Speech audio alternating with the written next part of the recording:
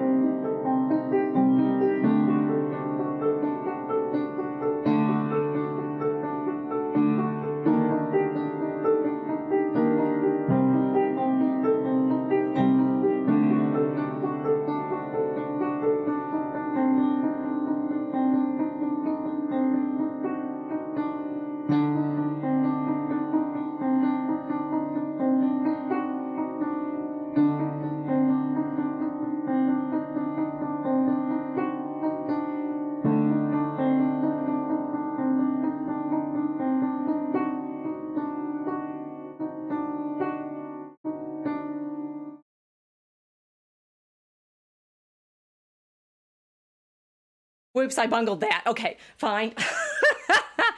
We have been practicing so much. I am worn out with tech tests. This is it. This is it. This is real. We are the story we've been dying to tell you for, I don't know, how long have we been working together to try to figure out how to narrate this particular mystery for everyone? Probably since the beginning without realizing it. Yeah, so it's the immediate backstory to the long poem that we're working on for Draco Alchemicus, but it's a story that I've been working on.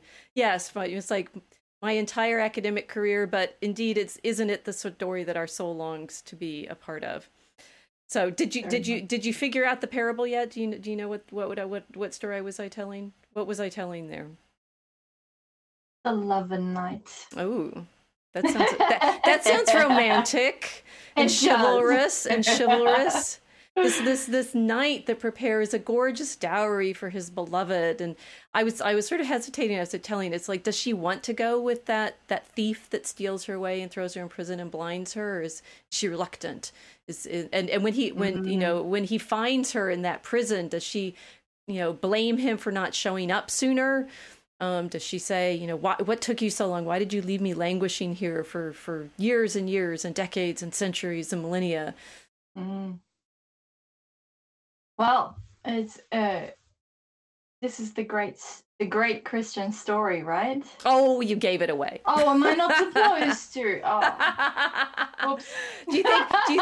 Do you think they recognized it as the Christian story when I was telling it? Is it obvious, or is it something that we don't tend to think about as the Christian story? Well, it depends on if people are remembering Christ as the groom, as the bridegroom of the church, right? Right.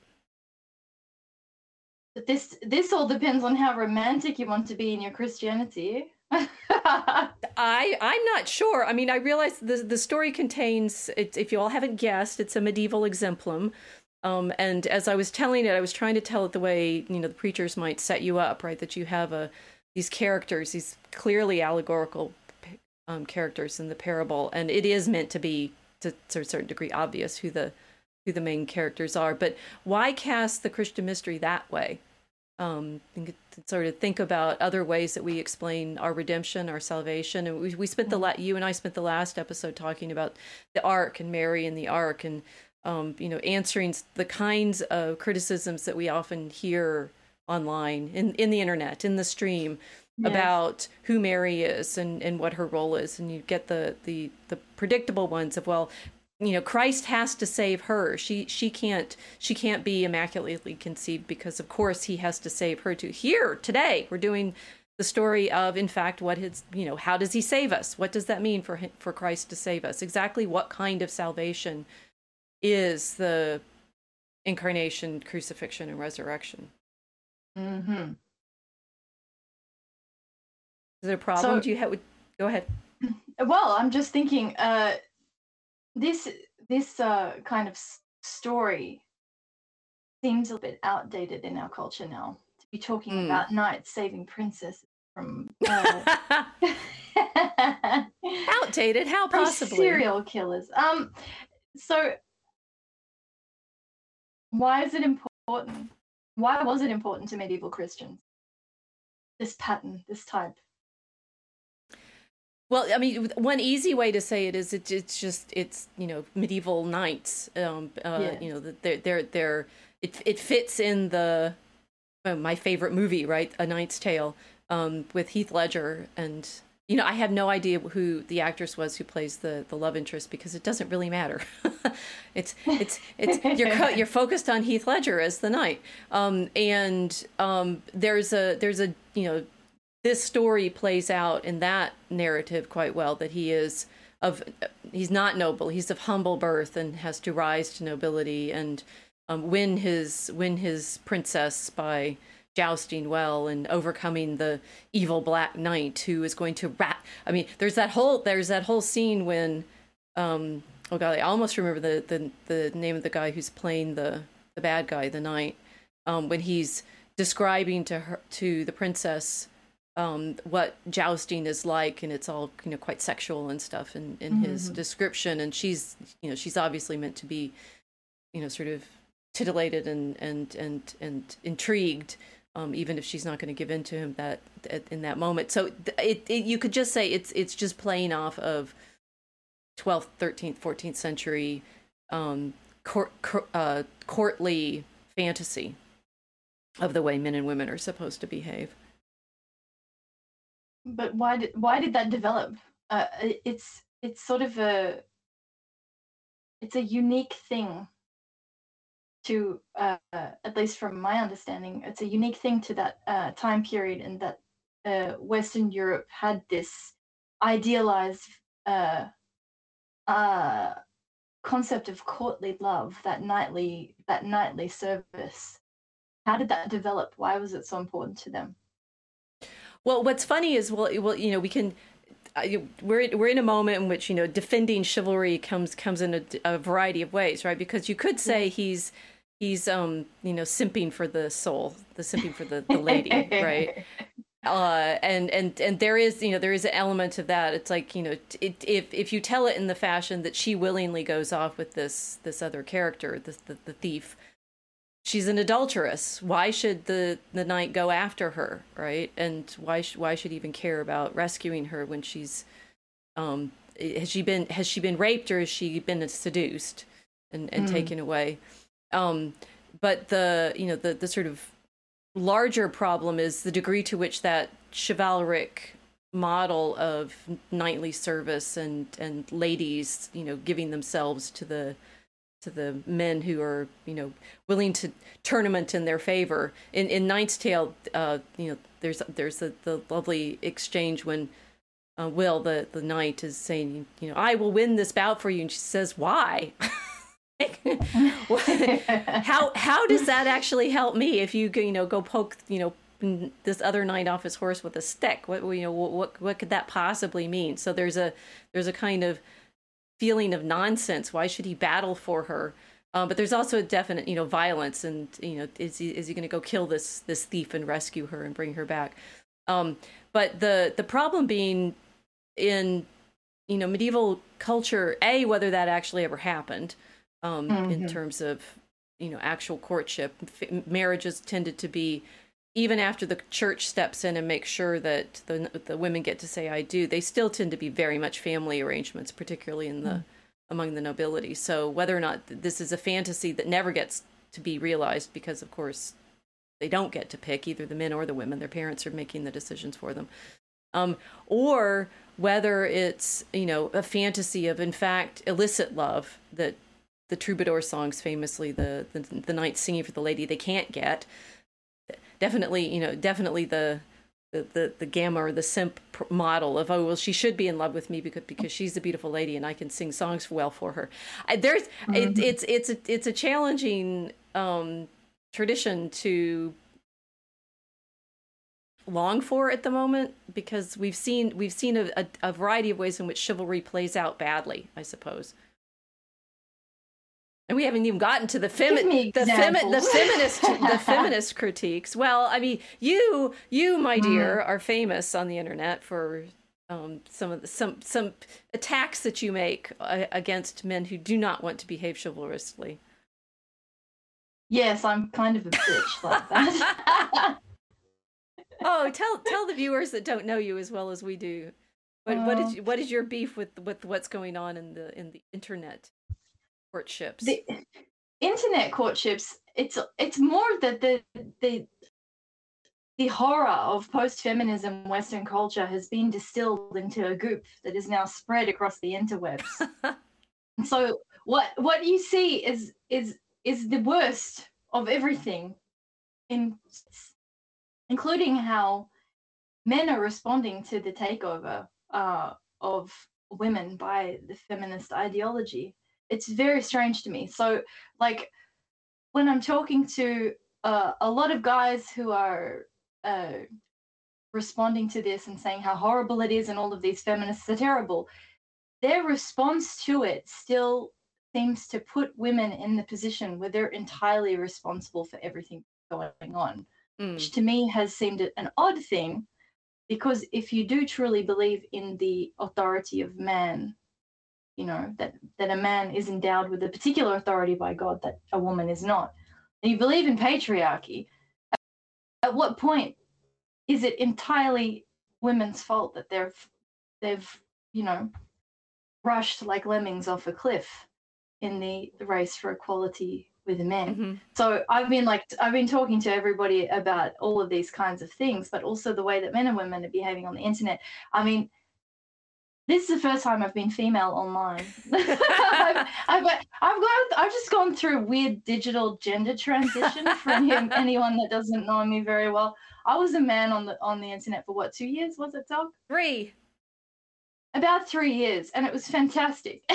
You gender fluid in your internet presence. What was different about it? What kind of character did you get to be as a man on the internet?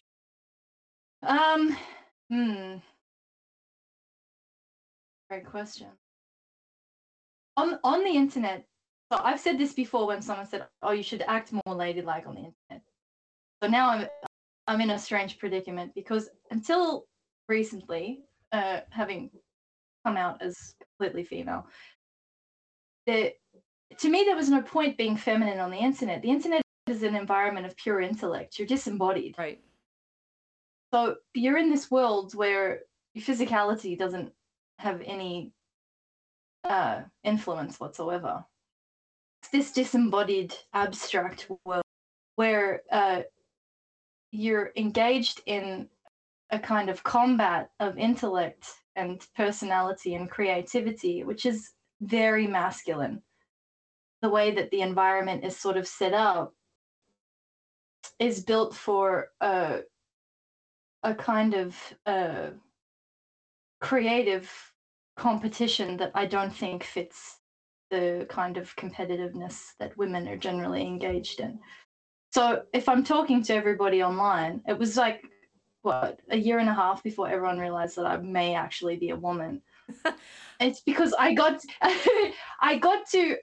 to speak with pure intellect, mm-hmm. without pathos that comes along with being a female, and it was really lovely. Now And now I've gone into the other sort of stage where I have to engage with people online and be female. Very strange. I don't know if I'm doing a very good job explaining this, but Well, I'm just thinking through this. So our story is this Christ as lover knight rescuing the soul from the thief, yes, and the character that we wanting to explore is this chivalric knight, and Christ as warrior, which is sort of complicated. Didn't joust; he died on the cross, and the sort of character of the soul in this story is female, and she represents, well, human nature to a certain extent. And then we end up with, well, this incredible, exactly for whom is this story relevant? Do women want to be rescued by Christ as knight? Well, depending on who's portraying him in the movie, right? That there is making Christ. I mean, certainly in Mel Gibson's The Passion of the Christ, he's portrayed quite masculine. I mean, he's the Caviezel's. I can't ever remember how to say his name. Jim, the handsome Christ guy, fairly tall. yes. He's given a very masculine character, but the problem always in Christianity is he's tortured to death.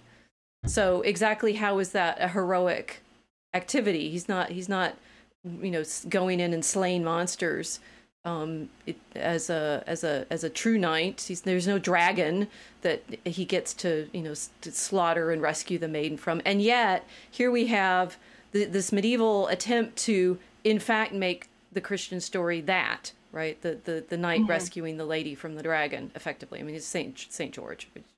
Think of Saint George, and Yes. and then think, why isn't Christianity usually simply monster slayer rescues princess? Okay, so there's that you're already into several layers there. It's like, what is God? What is humanity? What is the knight? What is the dragon?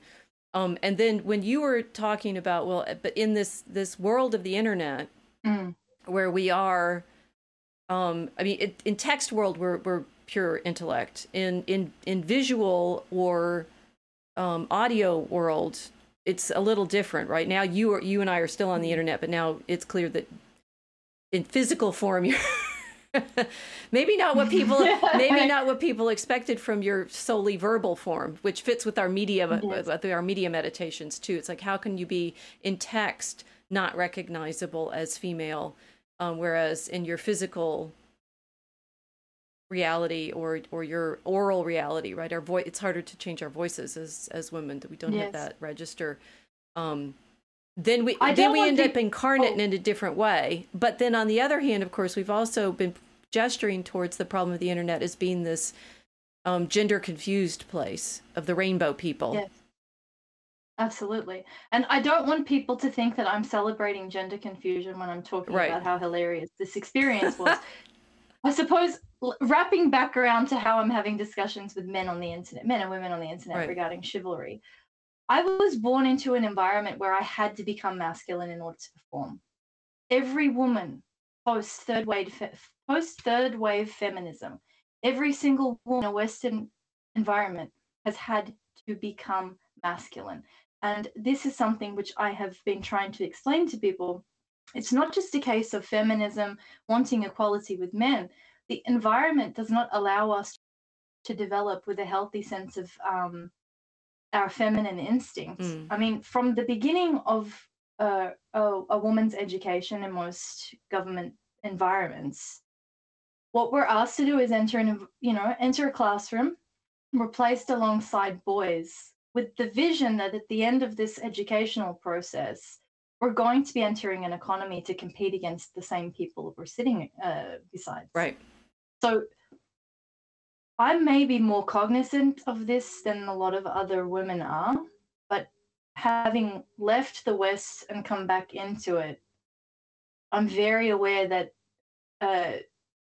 the game of playing a man on Telegram was very easy because I've had to do it already since I was young.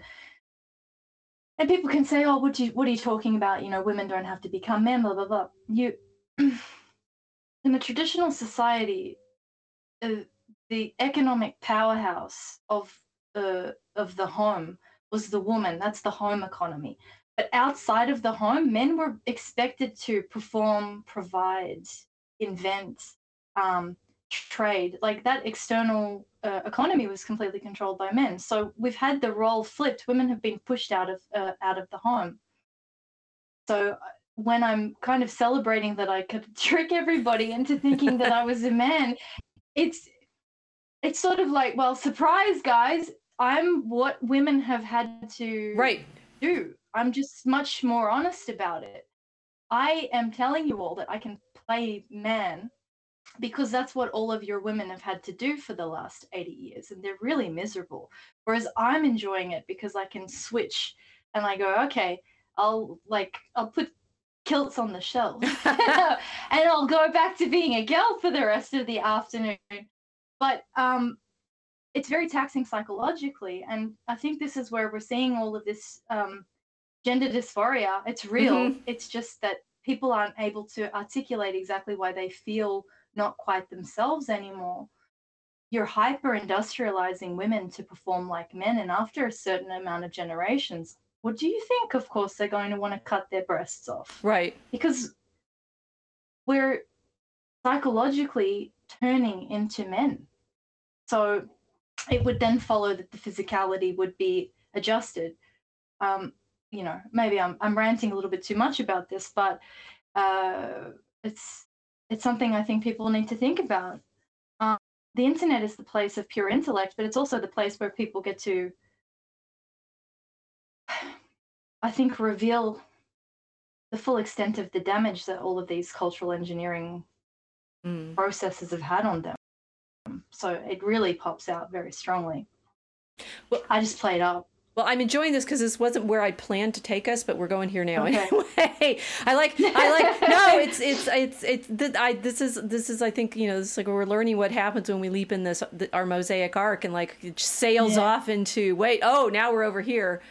That. We'll get back to chivalry. Well, we're still the thing is we're still in chivalry, and we're still in sort of what is salvation and what is God's relationship to our soul, which in the medieval story is cast as this, you know, the princess needs rescue from the knight, and people are looking at, say, the portrayal of Galadriel in the new Amazon series, right? And you know, she has to be in armor, or we're talking about the Joan of Arc play that's being put on in London at the Globe, and they have to make her non-binary so that she's a they.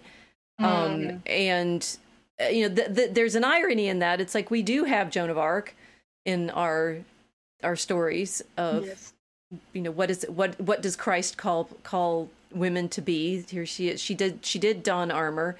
Although whether we have an actual picture of her in the armor, there's a later drawing of it, what she's wearing. But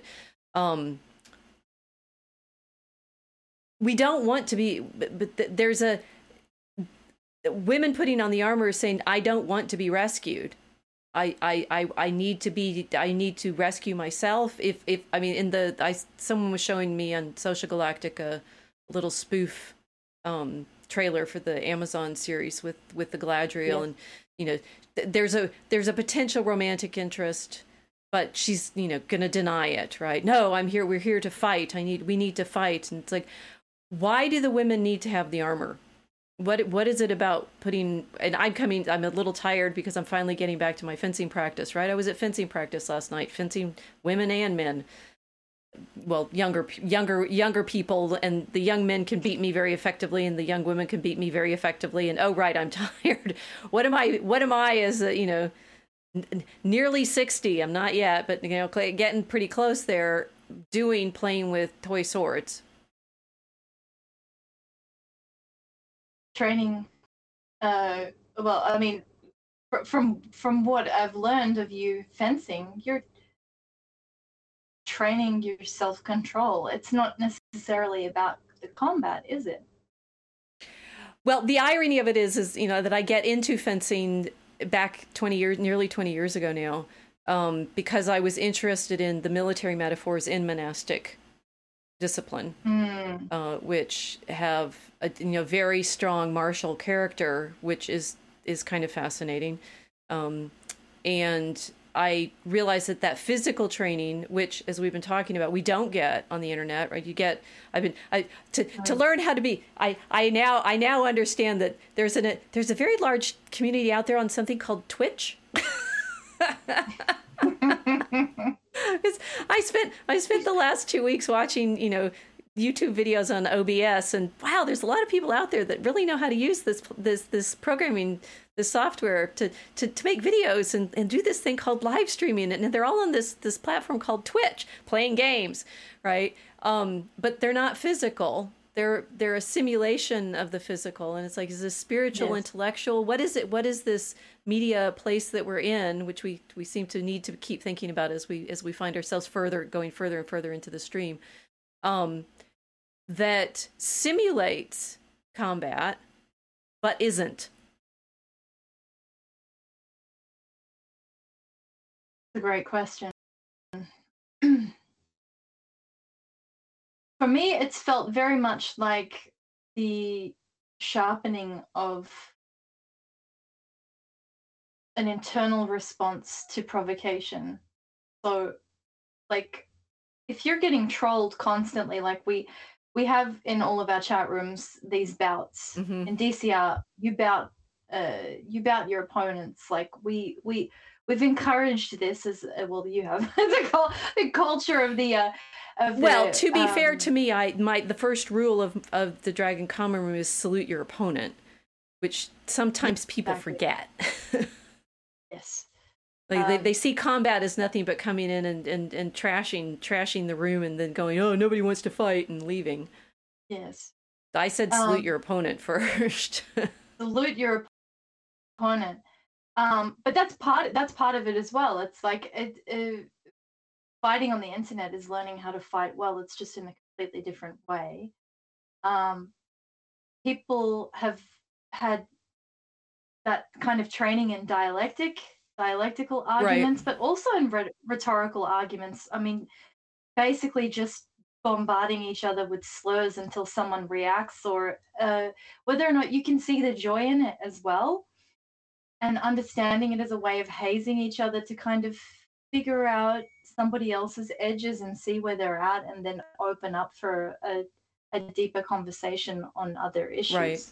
Kind of like there's like one scene in the second Matrix where Neo fights this guy called Seraph, and he doesn't even tell him he's about to fight him, and so this guy just smacks Neo in the face, and they start having a fight. And he said, "Why did you don't truly know someone until you fight them?" Which I thought was quite a profound statement. That's kind of what we've been doing. True. Yes. Yeah.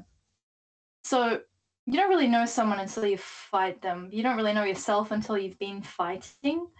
And we're not living in a world where there are requirements for physical combat as much as there are the requirements for the intellectual and spiritual combat. The media environment makes it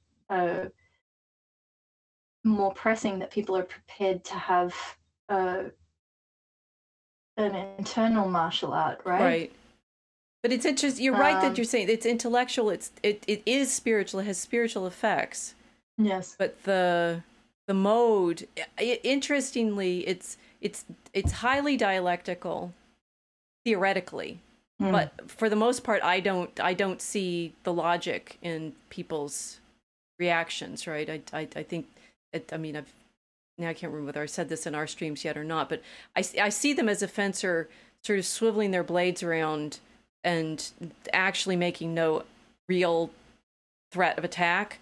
I mean, true fencers, you don't see it coming because they're quite controlled and still in the way they set things up, and they don't. You can tell as someone who's watching for the attack, you can tell the difference between someone's just waving their blade around and there's actually going to become something, and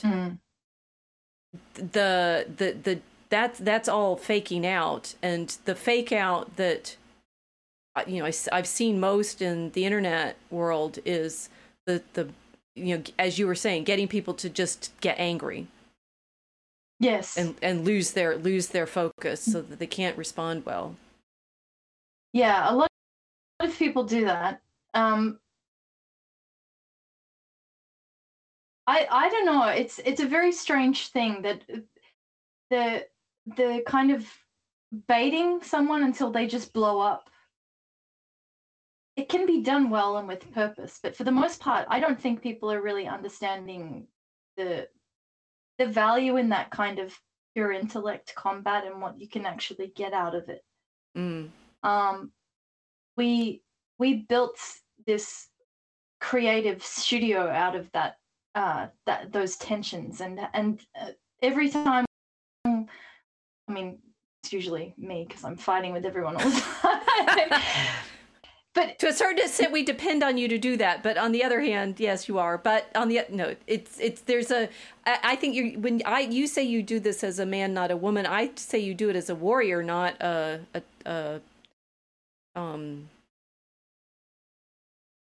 well, or I don't know, a trolley simply to get the reaction. You seem to go in with a purpose to get people to attend to something that you're trying to show them, which is a different sort of engagement. Whereas what I see, and I would say, if I'm going to be banned from the internet, I might as well be banned for something true. Women tend to do it a totally different way, right? They play a very, very different game, which is basically pay attention to me. I mean, we live on it, ladies. we definitely want just to have someone pay attention. I've seen that. I've seen that. I'm now remembering it watching at DCR. Right, I had a few accounts that I just had to ban because they were women, or they were behaving like women, who really all they needed to do, they wanted to come into my chat and prance around and get all the men to pay attention to them, and I'm just like, this is not that not that room. Go away. This is a fencing stall, and you can put your armor on and do the bout. But if you're in here disrupting that exercise in order to get the men to pay attention to you as a girl, it's the wrong energy. Yes. Well, this is why I didn't want anyone to know I was a female for so long. Because I was really enjoying the process of it's attentional redirection.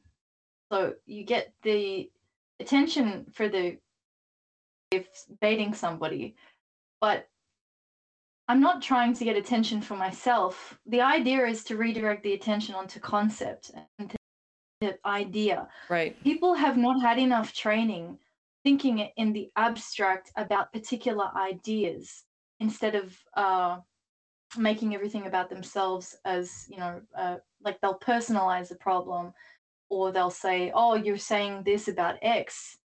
I am connected to this thing, therefore you're attacking me as an individual. That's where people will blow out. Mm-hmm.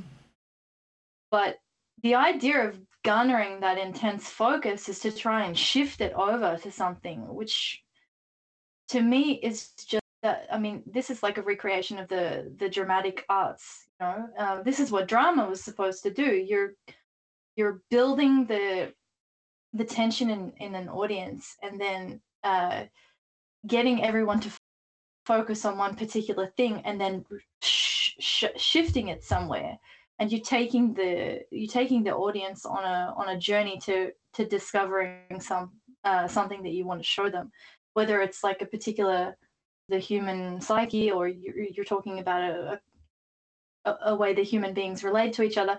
I've done it a lot in order to get people to start discussing Christianity, Right, and start to think about the Christian faith in a very different way than people have been used to doing. So it looks very unorthodox, and I think a lot of people have maybe thought that I was quite heretical in my approach. But at the end, I'm trying to get people to start to focus on things that have been buried, and this is part of the challenge too. It's like, right. I think losing that anonymity, it's kind of changed the way that I can do it. But this is much more a masculine thing. I think this is one of the which this, because I've got sorry. about as usual I've got about 5 ways that I can go from what you've been saying, and I want to make sure you've said what you were trying to say before I change it. No, the dramatic genius, it's masculine. Men used to do drama, like this Shakespearean, and then you get the reveal at the end. It's still a very masculine thing. So, okay, I hadn't thought of that. I mean, that means that the poetry that we're trying to write is, I mean, it is masculine. It's men yes. wrote the kind of stories that we're saying. But then I was thinking, you're saying we are trying. This is a big project of our live stream, our podcasts. Is first, why poetry? Why Christianity? And why our project in the Dragon Common Room? And I was saying the why in this is why do we know that we need to write the kinds of stories that we're doing in meter? Why Christianity, right? Yeah. The deep questions is always about showing the way in which we know Christianity from the liturgy, from my research, from our prayer life, from the experiences that we've had, all of these things that just feel lost and drained out of modernity. I mean, I regularly have conversations with even Catholics, right, who tell me that they've never heard what I'm talking about, and I'm like, well, it was a pretty big deal for a millennium. And I'm not making this up. It's in the sources, and I know that it doesn't sound like anything you've ever heard, even as Catholics, but it was the ancient and medieval tradition. So we're trying to show them that. Yes. But that, sort of at a even more poignant level, how to think about Christianity through story. So the why poetry and why Christianity is the same question, because it's like we start with this Christ as Lover Knight exemplum. It's very popular exemplum from the later Middle Ages and many sermon manuals. Their efforts to try to explain doctrine in the particular version I was trying to play off as, well, there is one version that I looked at today is Franciscan, right? They're trying to help people see the mystery of what God did for us, and they do it through these little stories that then open out into further mysteries, and you start mulling over, well, exactly what kind of relationship does God have to our soul, and so forth. And that we can't do it except through those sorts of stories, which get totally lost when you do the other thing that was very popular in the 12th and 13th century, which is end up in dialectical dispute. And the sort of chivalric problem is both these imaginative stories of knights and ladies, and as Abelard famously described his own venturing from being an actual knight, of grew up in a noble family and was meant to be, as the oldest son, a knight, abandoning that, going off to Paris and its environs and jousting and disputation, and then of course falling in love with his student Eloise and seducing her, and etc. Which is, the other version of the great love story of the period. It's like hyper intellectual. Eloise was very, very masculine in her ability to read multiple languages and debate with Abelard, which is why they ended up having sex and a baby and getting married. And so there's I guess another level of my desire to show people Christianity is that it's all of the above all of the time. It's not just can we be in these online internet debates that are proof of doctrine, or that we're also trying to show the mystery in the storytelling and art.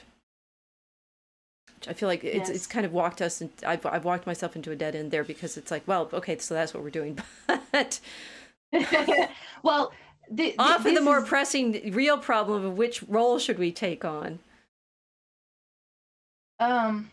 Well, that's a great question. I'm still trying to argue the necessity for chivalry in chat rooms. Okay, not to practice chivalry in chat rooms, but the necessity to revive the practice of chivalry in the outside world. And of course, it's hilarious because I get yelled at all the time. Well, then, like, eat some soap, wash your mouth out, start behaving more like a female, and you might get a better outcome.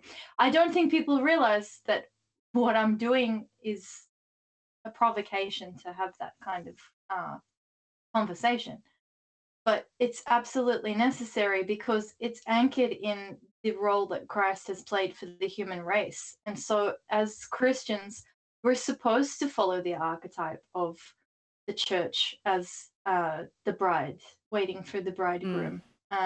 Even in the way that marriage is described by the apostles, the wives are submitting to their husbands, but the husband is supposed to sacrifice himself for his wife in the same way Christ sacrificed himself for the church. So, would you like to be on camera? I don't think so. That was good, right on time. I missed what you were saying. Sorry. Oh, in the sense that the process of getting married for men is an imitation of Christ. Right. In the Christian tradition. Outside of Christianity, it's absolutely not. That relationship between men and women is a completely different deal, which is where my, obsession over gold digging comes in. But without Christ, everything is gold digging. There is no chivalric love without Christ showing the pattern of how marriage is supposed to be. So, well, let's look. So we've opened this up as the sort of multiple layers of our actual behavior now that we need to deal with. Maybe if we can look at the medieval story that I was trying to tell at the outset. And you asked me early on, like, where did this come from? Yes. And I hemmed and hawed around chivalry and stuff, but there's also there's some more specific places that the imagery comes from. And my guess is people are not used to thinking about Christ in these terms. I mean, you were just quoting Ephesians with the husband is to the wife as Christ is to the church, but that, we read that at marriage ceremonies and say, okay, well then, so traditional wives should be submissive, and then the feminists get upset and say that's, we don't want to be submissive. We want to be riding the jousting ourselves, right? We want to be Gladriel in armor, right? So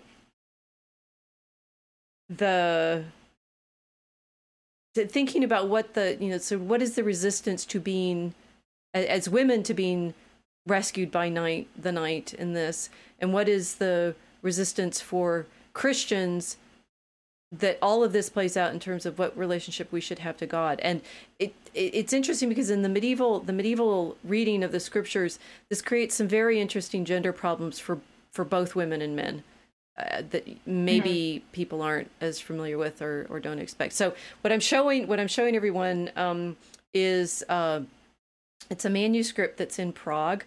I'll put the online digital version of it in the links to the video, but it's Prague, Roman numeral 14a 17, and it's an early 14th century passionale that was made for a princess, an actual princess. She was the daughter of the king, the Bohemian king, and was an abbess. So she was a Benedictine abbess, and this is a little book of meditation, sermons and meditations that was made specially for her. And the story that I was telling you at the beginning is illustrated here, right? So at the top, we have the noble man betrothing himself to the captive young woman, the princess. In the second picture, we have the thief, the latro, who's it's like he's handing her something, so he's seducing her away with other gifts, right? And then betrays her, blindfolds her, and throws her into a prison which has flames coming out of its little tower, a flaming tower, right? So she's thrown into the darkness where she's blinded. And then we see the nobleman as a knight spearing the thief through the throat with his lance.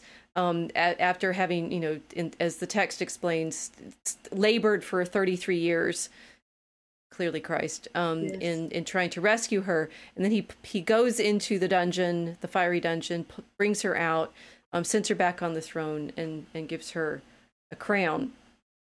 And then it says, at the bottom, explicit parabola sequitur expositio. So here's the parable. The rest of the book is going to be the explanation of who it is. And of course, it's interesting that we have the shield. I'm showing the shield now.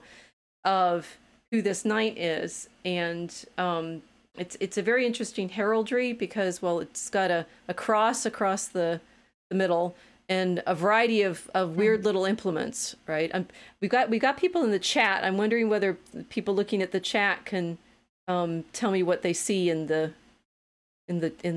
picture. Can you recognize all of these various implements? I know Casey is in there. She's been talking a lot. And Jedi Bear is there. Welcome, everyone. Jedi Bear and Casey have been having a little chat all by themselves. I'm wondering whether people can see what is going on here. We have a spear, a wreath, it looks like, a hammer, a weird little lozenge thing with a red dot in the middle. I'm wondering whether they're clear enough on some clothing. There's a wreath. Yeah, it's a wreath. Is it a wreath or a crown, maybe?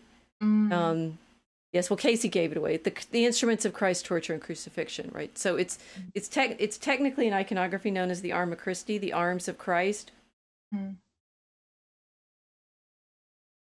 it becomes very popular in the later Middle Ages as a meditational guide, right? You're going to think on, and this I mentioned Mel Gibson's Passion of the Christ, which is clearly modeled on the Stations of the Cross, but it's also if you were meditating on all of the torments and tortures that Christ endured, a diagram like this with showing you the different instruments of the Passion would help you think through how he suffered with the wounds at each one. We have the clothes, a ladder, a shirt, 2 whips, tongs, a pike, yes, burning pitch.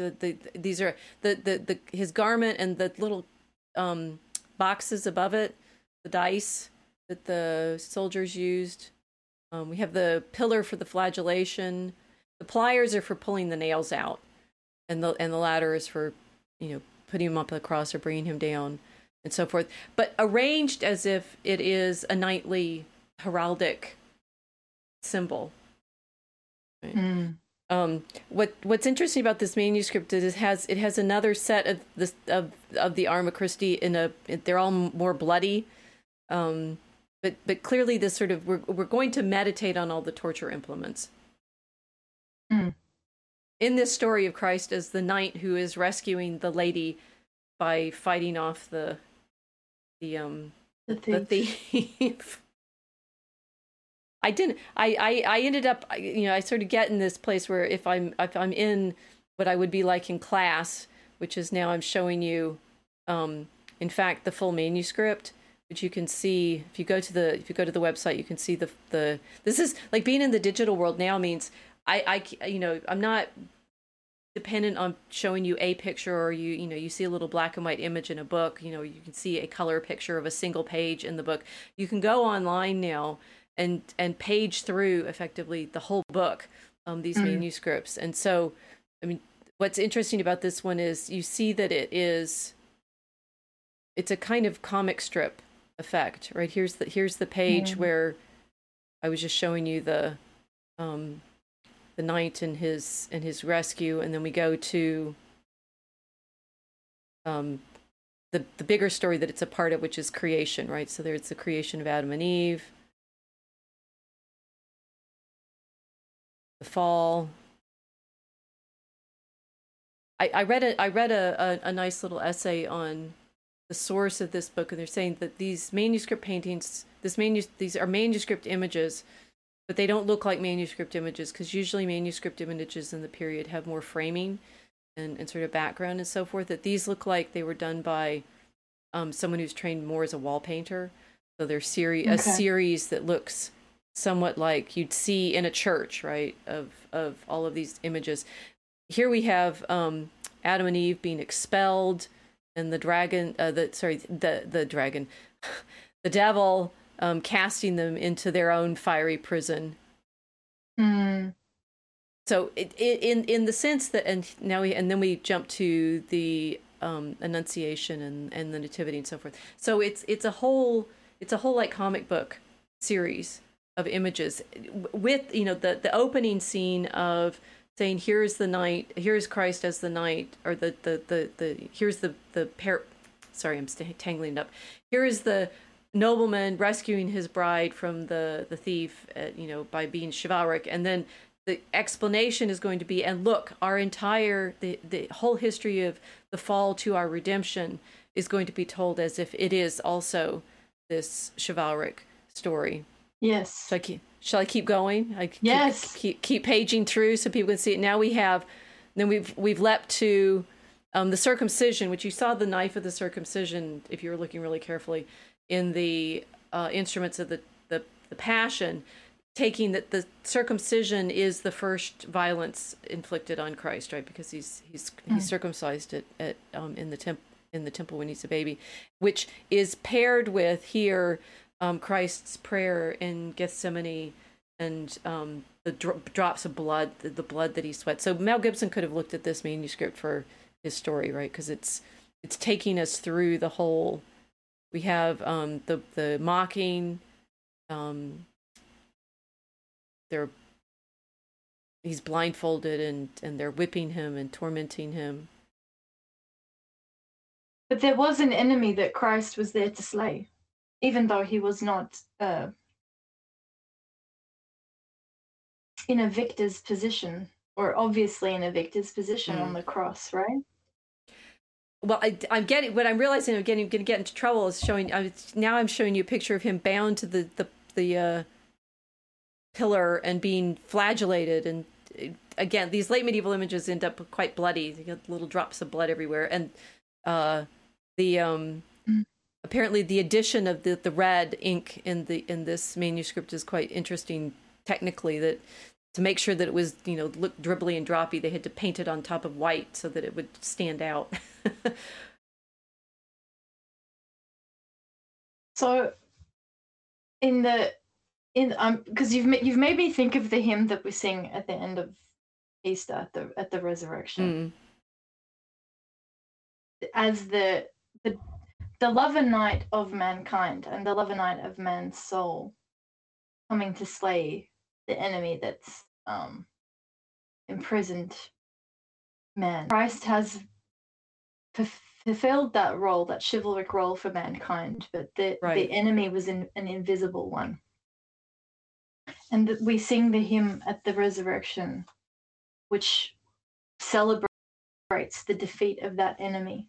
And it's death itself. Death is the dragon. Death is the thief of mankind. Right.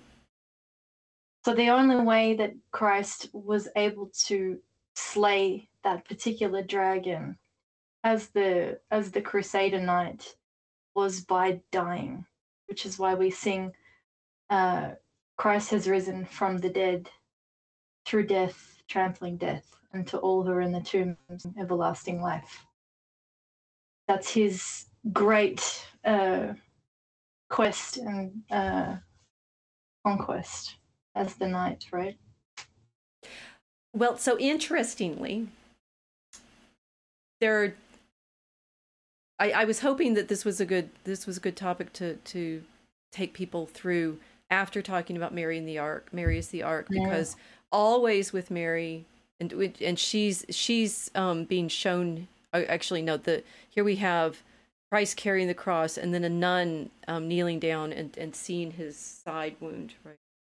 There's another image that he's shown with Mary more intimately. That whenever we talk about Mary, the problem always comes up. Well, she can't be immaculately conceived because she needed Christ to save her too. And then you realize that is a good question, because it does raise the question of, well, exactly, why did all of this work?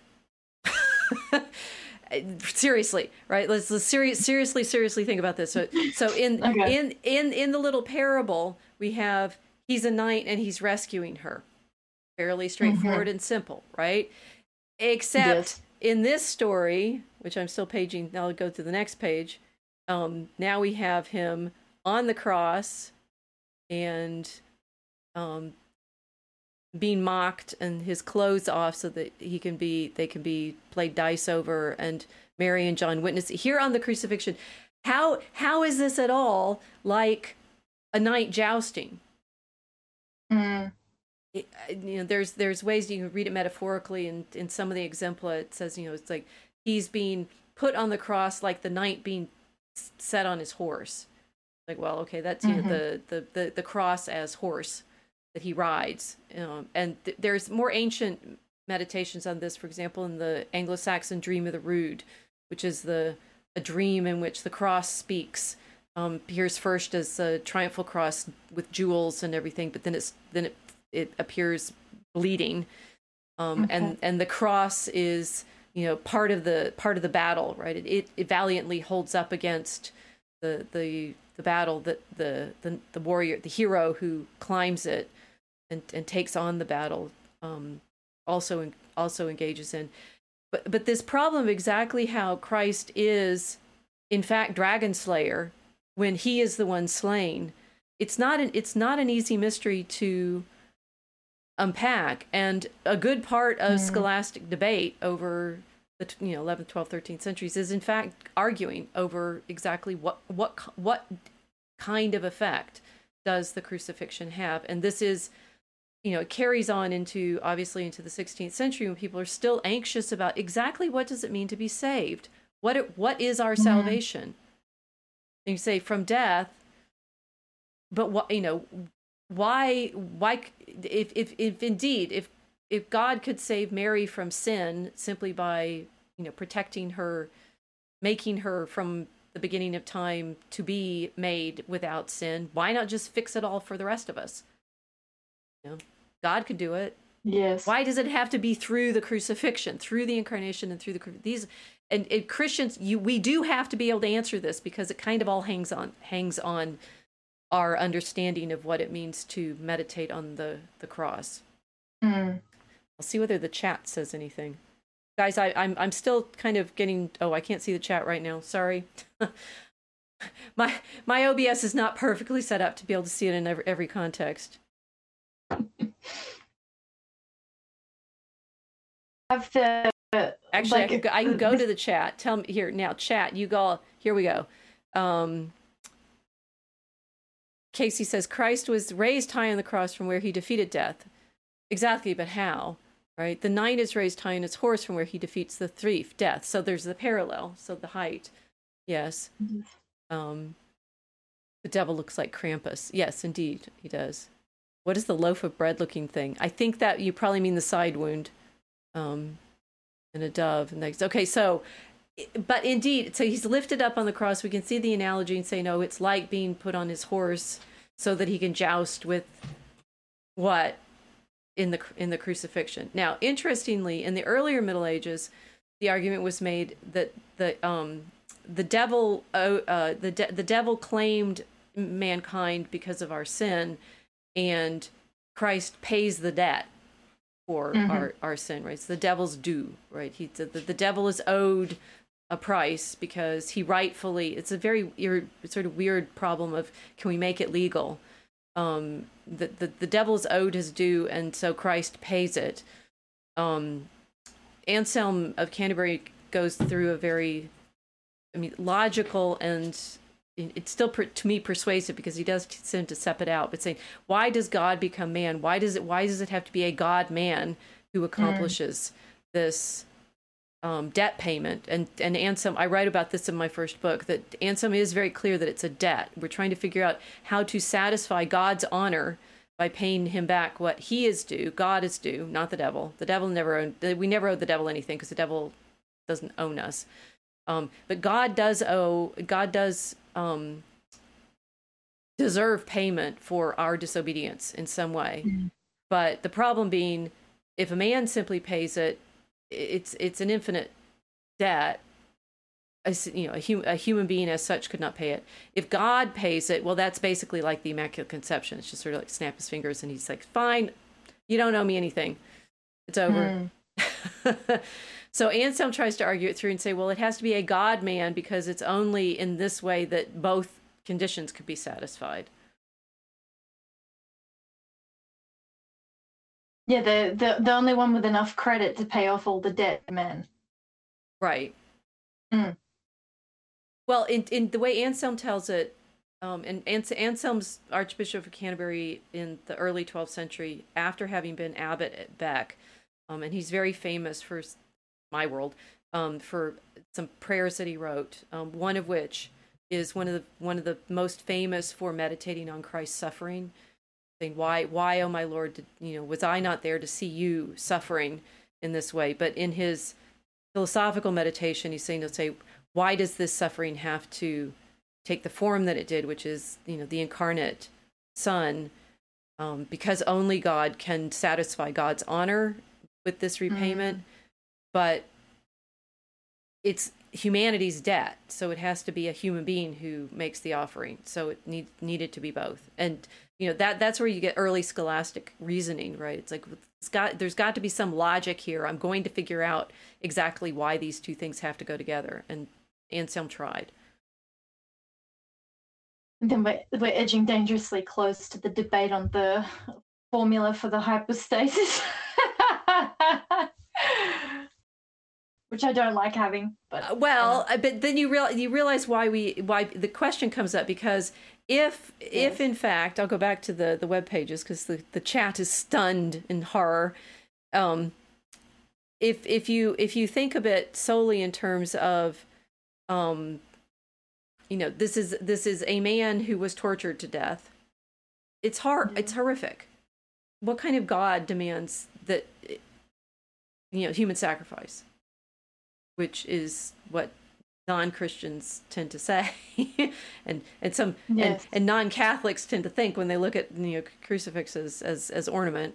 It's like, how can you spend your worship meditating on this torture victim? That torture victim and that cross is the orientation point for everything else, though. That's why we have to meditate on it and focus on it, because it's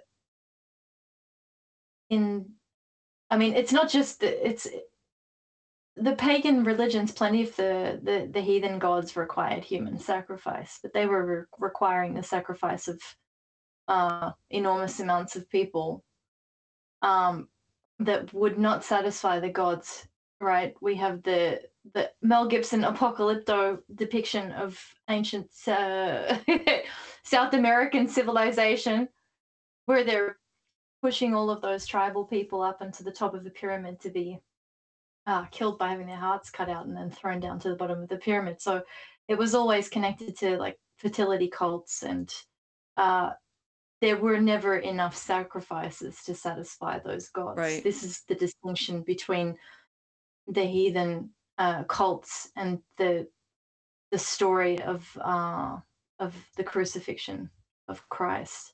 Is this can only happen once, and it's not a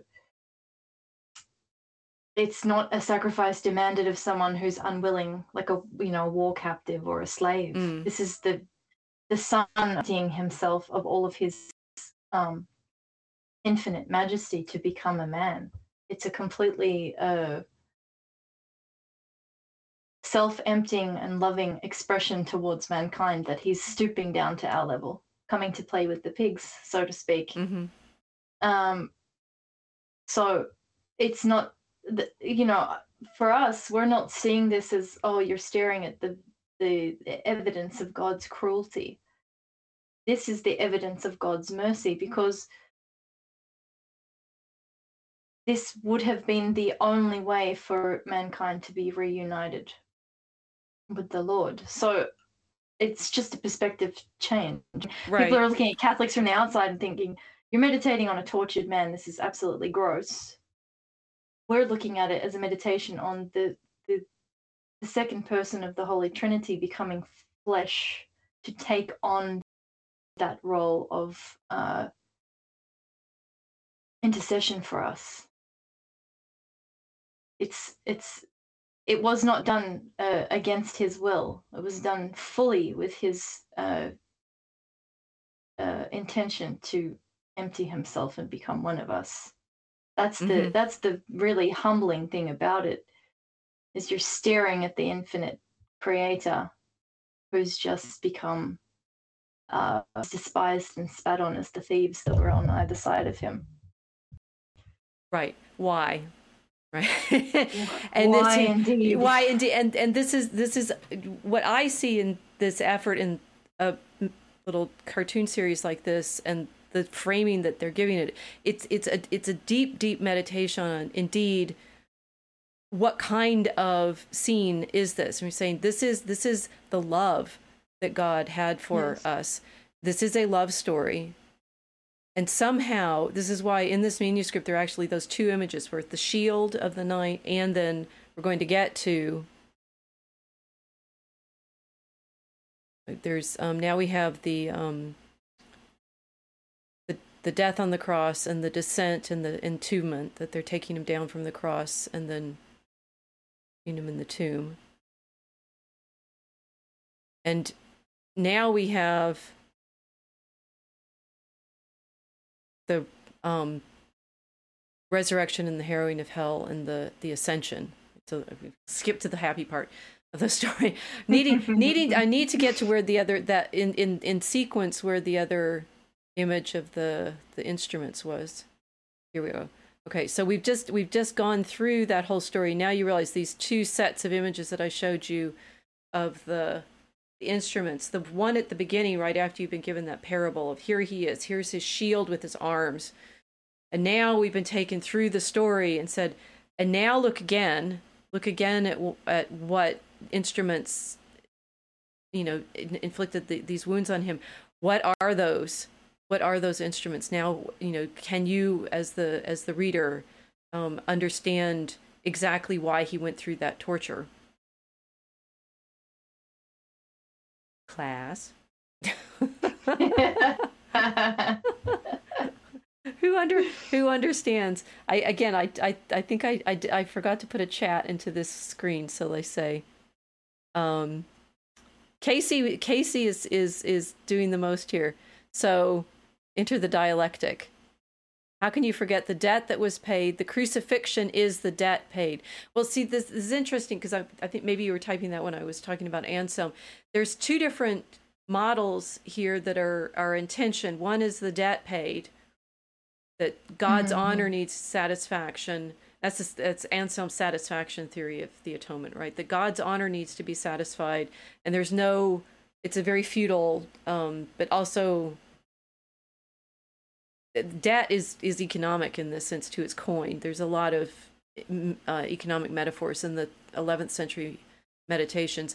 The debt needs to be paid, and only God can pay himself, as it were. So there's that satisfaction. But this lover knight story is taking you into a different kind of relationship with God, saying that it's not really the debt in these meditations. Casey's saying Gibson managed to show the humanity of the sacrifice. Victim hunters, you knew that they deserved death, but you still pitied them. Mike, to understand our suffering.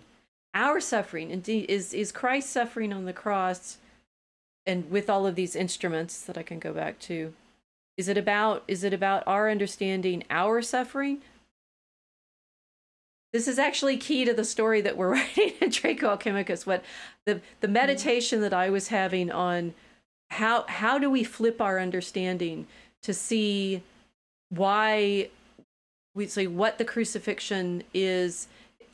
I mean, it's like I flip back and forth between thinking that the satisfaction theory is a good one, the debt paid one, because it's like, yes, we did sin so much against God, and his honor requires somebody to pay that off, which is, it's in weird ways why I think people get upset with the Immaculate Conception. It's like, she should have had to, suffer through being sinful like the rest of us until, Christ took care of all of us at the same time. Why does she get to have why does she get to have a grace-filled, sinless life and we don't? I'm not sure people say it quite that way, but there's sort of a fury at the lack of equality in Mary's experience, rather than a recognition of the hierarchy of blessedness. I don't know. Versus what in fact is being shown in these late medieval meditations. They get gorier and gorier and gorier, right? It's a thing that's hard often for people not familiar with this imagery to be okay with. It's like, why are they so awful and prurient and nearly pornographic? Have you seen Gibson's movie? It's like at the end of it, you're like, I'm not sure I want to watch that again. That was pretty rough. It's a snuff film. Yeah, almost. It is, isn't it? It is. I mean, technically, watching. Well, I mean, Cavaziel didn't die, thankfully, but Well, he doesn't run despite from the horror. being caught, hit by lightning, something. It's like somebody got some. Sometimes it's truly physically perilous playing Jesus in a movie. Yeah. Well, the Gibson does not run from horror, which is why that movie's so beautiful. Because I think we've tended to sterilize that story a lot. He humanized Christ very well. Yes. In the Passion, he did. He really did. But I'm just thinking in terms of like the knight coming to get the woman who's been stolen. There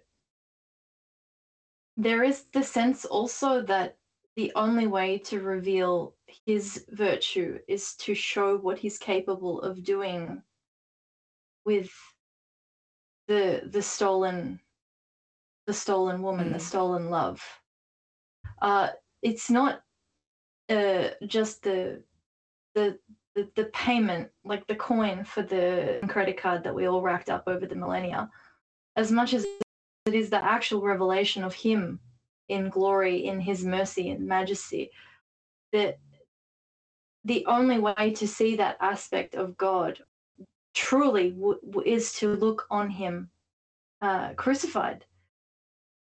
That's the ultimate act of mercy on his creation. So I mean, in that sense, to save the human race, or the knight going to save the woman who's been captivated, it's as much a revelation of the knight as it is a story about how somebody was saved from a thief. Right. How would we know that the second person of the Holy Trinity was that magnificent if we hadn't seen him in that despised death, tortured, and buried? It was the most horrific way of being condemned to death you could imagine. It was the only way to see him as the perfect one that he is. Well, here's what the Preacher's Handbook that I was looking at today says. It's a passage on Christ's Passion, which is coming in a series of meditations on the 7 deadly sins, and this is under envy, right? So this is the antidote to envy, which is interesting if you think about hierarchy and problems. But in the fourth and last place, it remains to see how this charity, when it has been driven away and is almost completely lost, may be found again and recovered. So envy drives out love. Verily thus, if man would diligently consider and intently weigh within him what love Christ has shown us, not only in his blessed incarnation, but also in his cruel passion, from which nothing could hold him back, that he might hear or see or understand or fear, so that he would not want to suffer death for us in order to free us from external death and the power of the devil. And this is the thing. For Christ wanted to show his exceedingly great love, than which there is none greater, when he offered his soul to God the Father for our redemption, and gave his body most humbly and without guilt over to death, after the word of John 15, greater love than this no man has, than a man lay down his life for his friends. So in this context, they're saying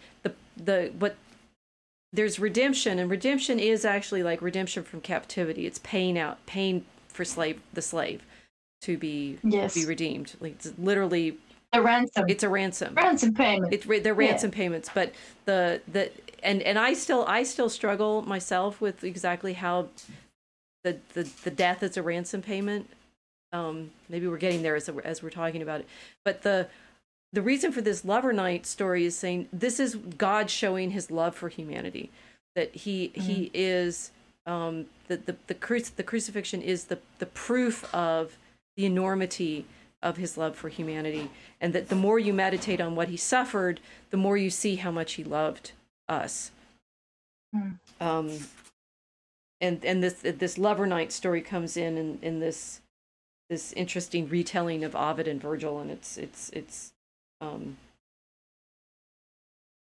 quite odd. But spiritually speaking, this knight Aeneas, because he's playing off of Virgil, is Christ, who loved this girl, man's soul, so much that in order to make her rich and noble, he took on him our nature and became poor and entered a fierce war for her sake against the enemy of mankind.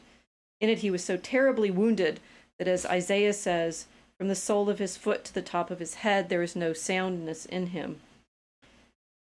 As he issued from this war hardly alive, he confidently approached the door of the soul for whom he had suffered so much, so that she, moved above all else by love and compassion, might comfort and refresh him in his need.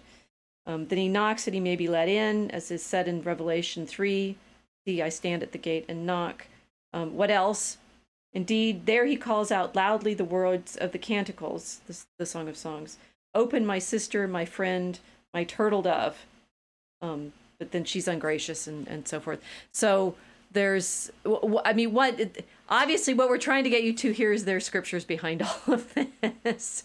And a very interesting interweaving of scriptures, including this idea of God being passionately, desperately in love with humanity. And it's not just in the New Testament. It's actually the entire story. And therefore then the crucifixion starts to make more sense if you see it in the context of this love. But for example, things like, why are these late medieval crucifixions so incredibly bloody and gory?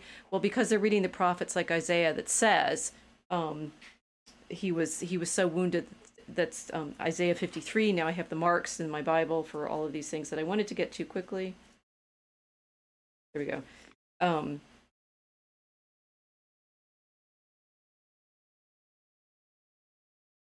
Despised in the most abject of men, a man of sorrows and acquainted with infirmity, and his look was as it were hidden and despised, whereupon we esteemed him not. Surely he hath borne our infirmities and carried our sorrows, and we have thought him as it were a leper, and as one struck by God and afflicted. But he was wounded for our iniquities, he was bruised for our sins, the chastisement of our peace was upon him, and by his bruises we are healed. Oh, and I skipped the verse that actually had it. He shall grow up as a tender plant before him, and as a root out of a thirsty ground. There is no beauty in him, nor comeliness, and we have seen him, there was no sightliness that we should be desirous of him. So the late medieval crucifixion images are trying to realize that prophecy, saying there's nothing left of beauty in Christ on the cross. And Gibson is trying to show that too, right? He's just completely beat up. Therefore, it is actually meant to then show the truth of Christ as revealed in the prophecies. And here, because he went through this suffering, that fulfills this particular description. Yes. But why does he have to go through all of this? Sure. We have not answered that part yet. No. Not yet. Why does he have to go through all of this?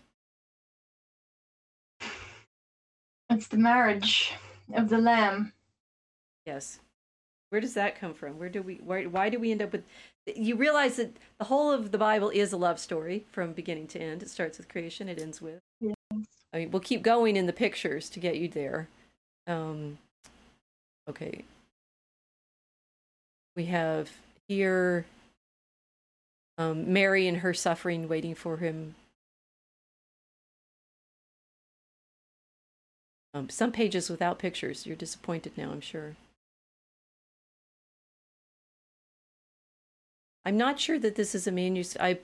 There's a facsimile of this book, but I'm not sure that someone's done a proper translation of the text. So here we have the women coming to the tomb and the angel in it showing them that there's just grave clothes and he's not there. And then the women seeing Christ resurrected. And always, let's remember always that in Christianity, it's the women that witness first to the resurrection. If you ever have anybody make the nonsensical claim that Christianity just devalues women, recognize that the only reason that we know about the resurrection in the story is because the women get there first to anoint the body that isn't there, and they're the first ones who see him. And this is often liturgically represented in medieval practice with one of the earliest dramas. We've been talking about drama and like, do we put this in story? Do we put this in drama? This scene of the three Marys going to the tomb is liturgically considered one of the earliest dramatic performances that the church does. From the 10th century or so, we have scripts of the women going to the tomb. So, played by men if they're doing it in a monastery. Interesting problem, but it's the women that go to the tomb and find it empty. And then we have various appearances of Christ to his mother.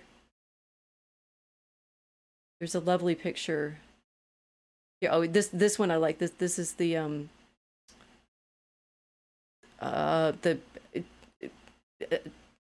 travelers on the road to Emmaus, who then they only recognize Christ when he shows them the way in which all of the prophecies were fulfilled in the crucifixion, because they're really upset. Yes. Saying, don't you know that Jesus was crucified and it's over. Whatever happened is nonsensical and makes no sense. And Christ is there and explains to them the way the prophecies have been fulfilled, and then their eyes are opened when he breaks the bread at meal. But as he's explaining the scriptures to them, their hearts burn within them, recognizing that he is who he had said all along in the prophecies, but they couldn't see it, and now they finally can. And it's this ability to see the way Christ is fulfilling the prophecies that, again, we're trying in our discussions to help you all see how the New Testament and the Old Testament necessarily talk to each other.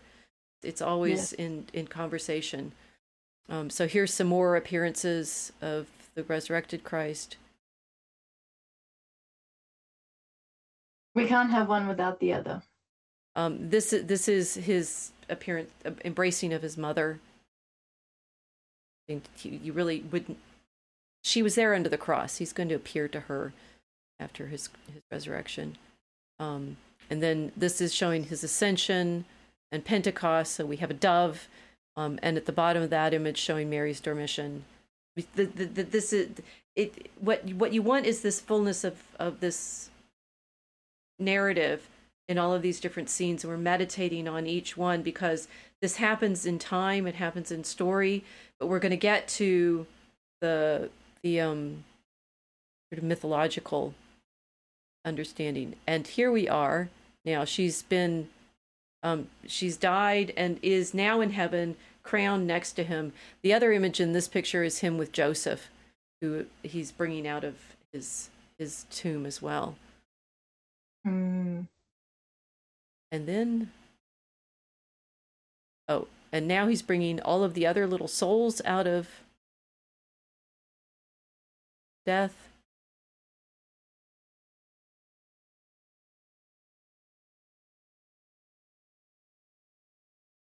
And here we are, splash scene. This is what we're aiming at, which is, I can show the whole thing. Here we go. Heaven. This one's the choirs of angels. There's another one that shows the different saints, right? But it's this hierarchical court with Christ and Mary at the top, and then the ranks of all the angels. But the next picture shows the ranks of all the saints.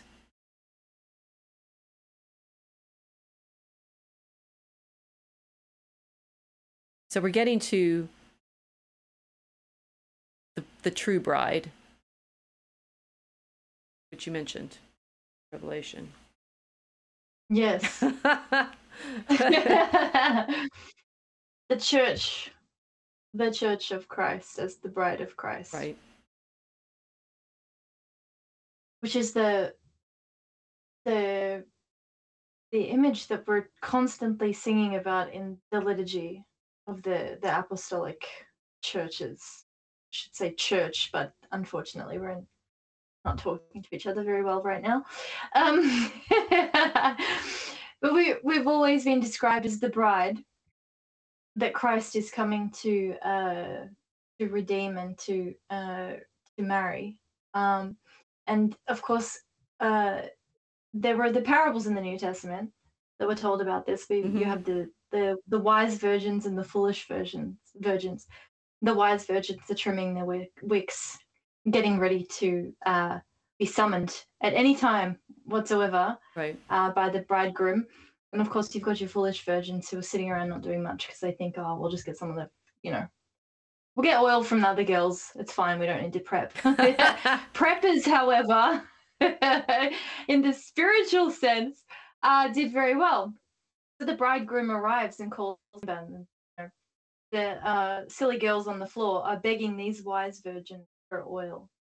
They refuse because they said, well, what are we supposed to do? We won't have enough for ourselves if we give it to you. So they leave with the bridegroom. But this is the image of the church. Why marriage? It might seem uncomfortable, but it's the best way of describing the unification of man and Christ. The only way is the marriage of becoming one flesh with him. But this is a bit of a scandalous topic amongst modern Christians, is it not?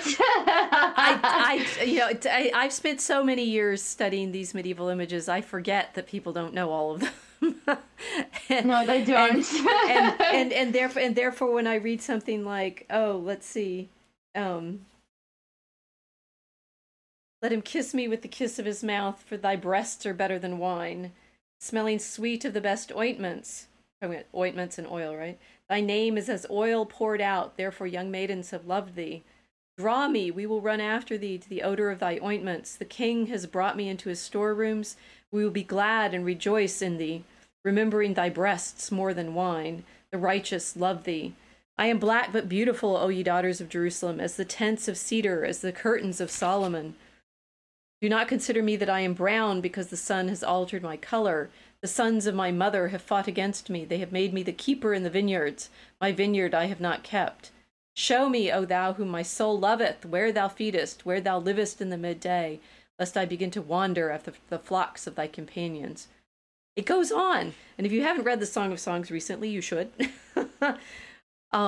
That, medieval Christians reading that would recognize the story I've just showing you. And it was actually quoted in the preacher's manual when the bridegroom calls to the bride saying, open, my sister, my friend, my turtle dove, is quoting from the Song of Songs. And that the Song of Songs, this love poem in the Old Testament, is understood as the conversation that Christ has with soul, the church, Mary, all of those, right? That there's this both the individual soul and the church as his bride are both seen in the bride, as is Mary, who is especially his bride, right? But she's not, that it's like we're all a bride. The entire picture that is on screen right now is Christ and Mary at the top.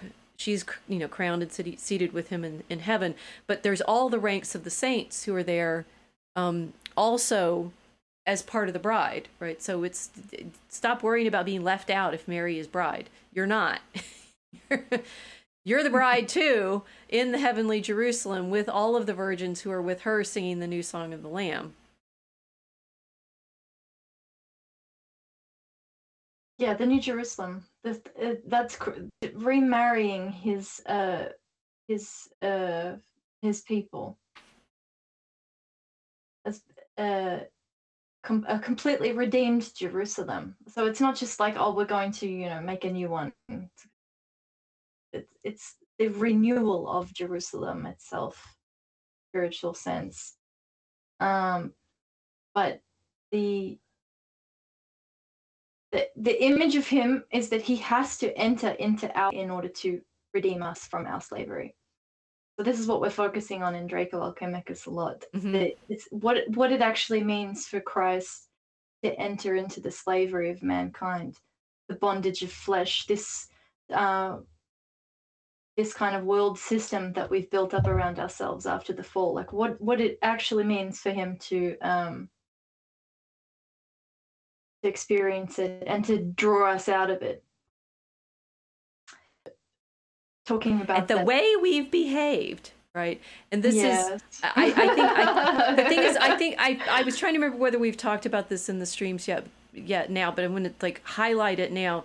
The place where this story of God as lover shows up is in the Old Testament, and it's very specifically in the prophets, and it's for example in Ezekiel, when as the chapter heading says, so that I don't have to read absolutely the whole thing. Under the figure of an unfaithful wife, God upbraids Jerusalem with her ingratitude and manifold disloyalties, but promises mercy by a new covenant. Christianity is simply reading the Old Testament, saying, "Oh yes, it's there. We're going to find it all." And the way in which Jerusalem is described is as a harlot. Right? The whore of Babylon in Revelation is actually a recapitulation of what is the city like when she falls away from God. And this is in Ezekiel, God is describing all of the ways in which he ornamented her as bride. I clothed thee with embroidery and shod thee with violet-colored shoes. I girded thee about with fine linen and clothed thee with fine garments.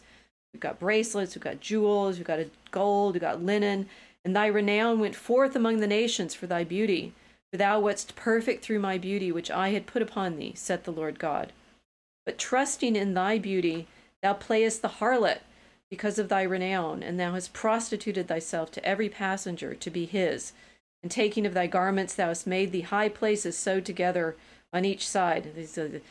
They've made the mini skirts, I suppose, and has played the harlot upon, I don't know, like open sleeves, and hath not been done before, nor that. Anyway, the image of Jerusalem playing the harlot is the Old Testament image of what it is when humanity, that Jerusalem falls away from her bridegroom, God, and that imagery of God loving us so much, but also as in the Christ the Lover Night story at the beginning, the thief takes her away, but does she go with him willingly or not? I mean, no matter what, sin means you get locked away in this prison far from the night, and he comes in anyway and fights to redeem her and take her back and restore her to her glory with him.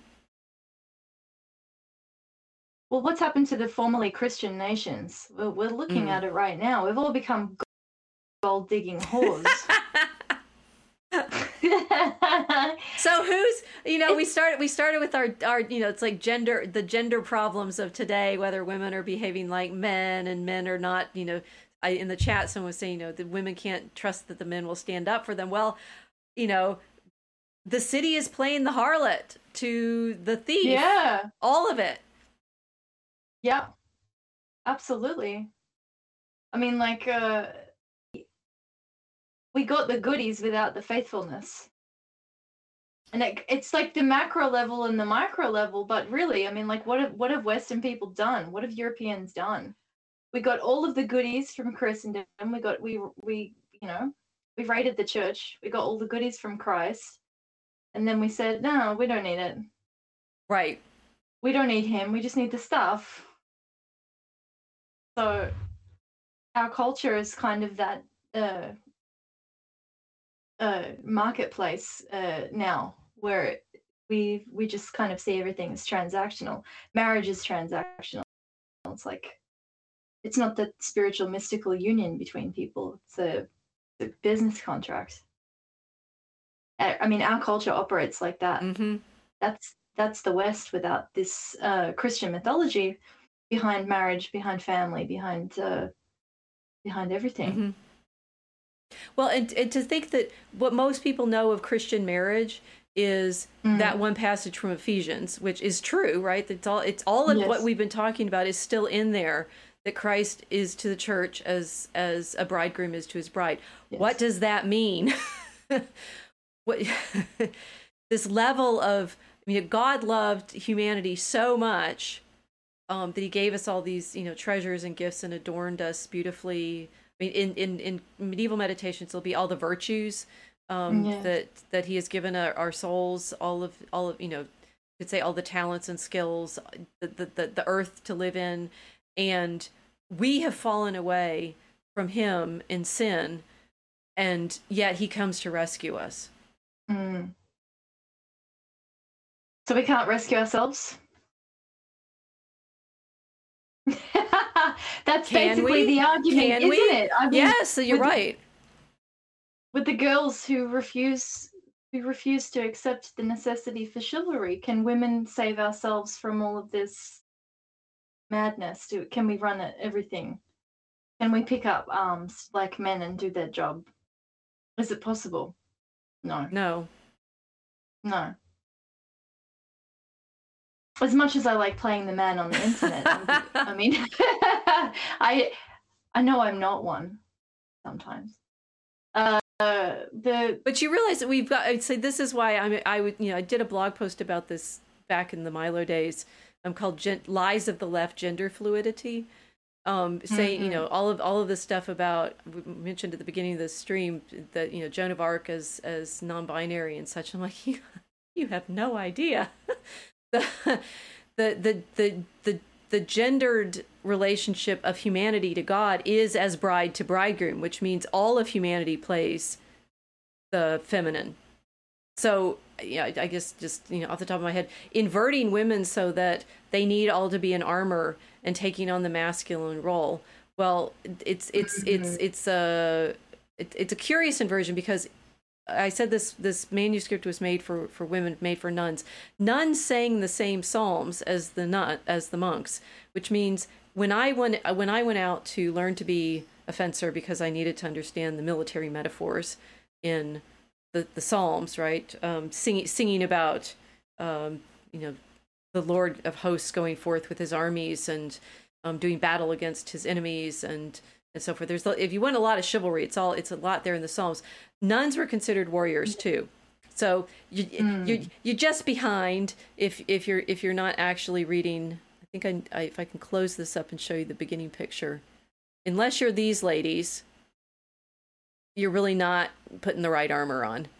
This is an image of Abbess Cunigund, who's the princess the literal princess, right, daughter of king, for whom this manuscript was made. She's there with her Dominican preacher who wrote the text and the scribe on one side, and then this collection of other women and a young woman, a little girl, probably it says it's her daughter, the nuns of her community.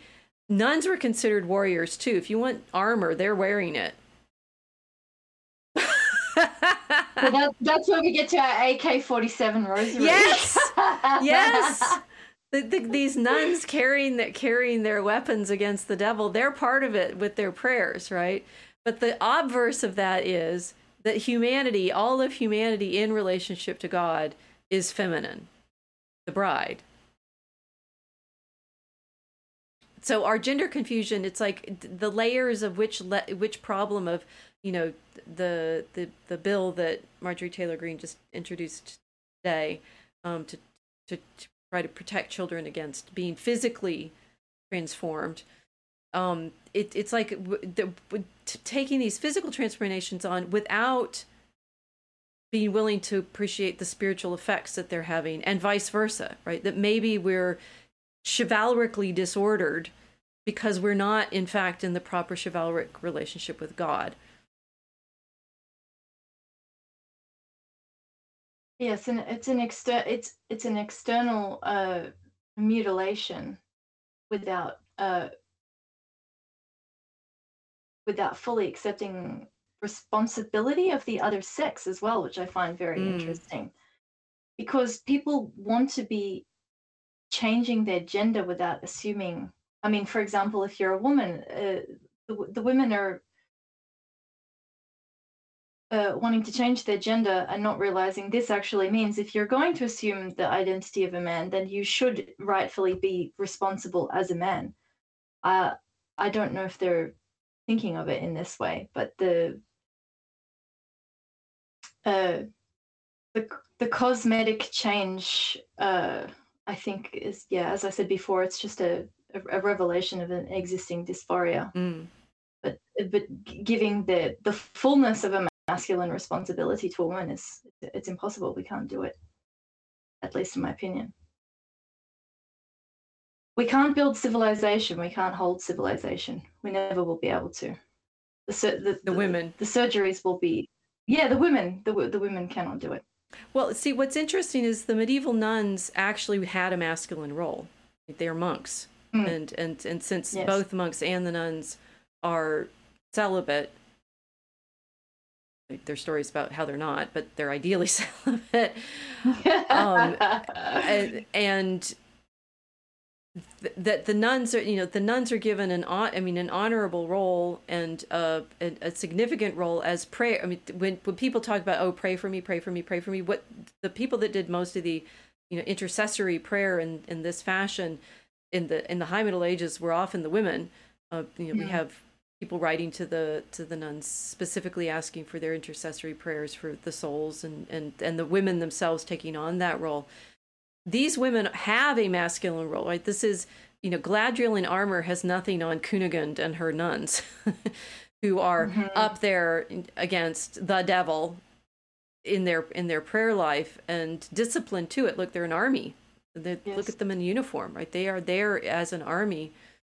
And I'd say what I think I'm trying to get us to is we're gender disordered now because we're not in our proper relationship with God.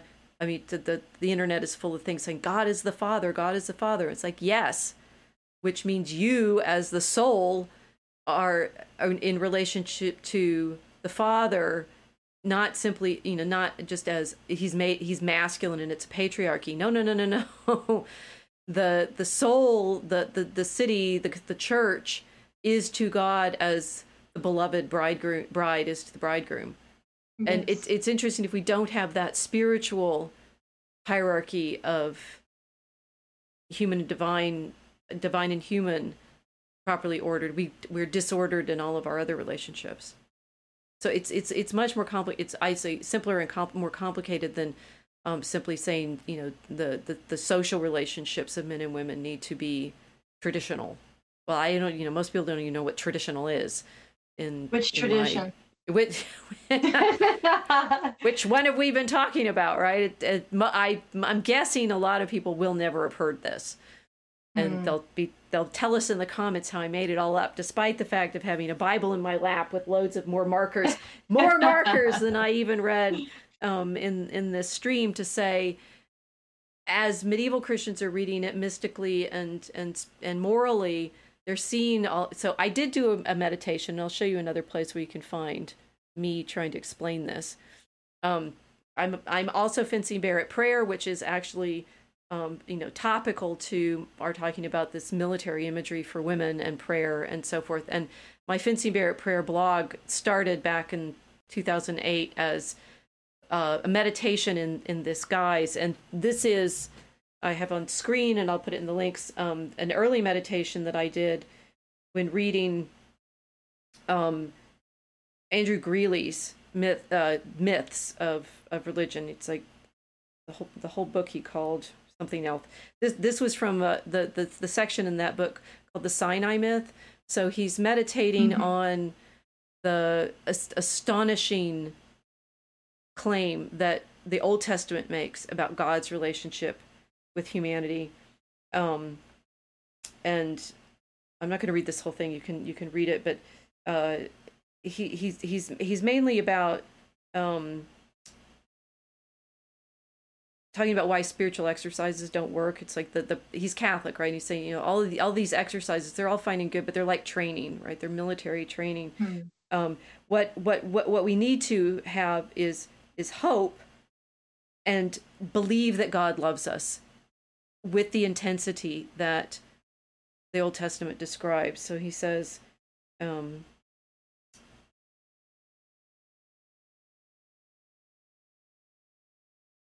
he's saying there's a hypocrisy in creating the hope, and that this love of God is shown for us, for example, in the Song of Songs. So me, indeed, so great is God's overflowing of kindness and love for us, that God pursues us with all the passion of the bridegroom of the Song of Songs for his bride. You have ravished my heart, my sister, my bride. You have ravished my heart with the glance of your eyes, with one jewel of your necklace.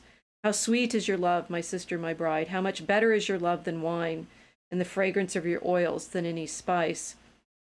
And then Greeley comments, quote, those who will be offended by the imagery will be inclined not to take the imagery seriously.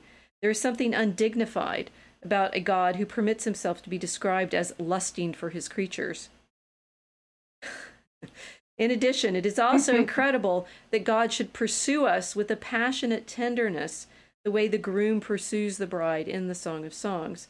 We may even applaud the imagery as being beautiful, but still refuse to live lives in which we really believe that the ground of being, the ultimate, the absolute, or ipsum esse, as we used to call him familiarly in the days of scholastic philosophy, really relates to us as a passionate lover. Beautiful symbol, yes, but scarcely one that can be taken literally, end quote. And my meditation in this exercise for the day is believe this. And I'm like, I can't, it's too hard.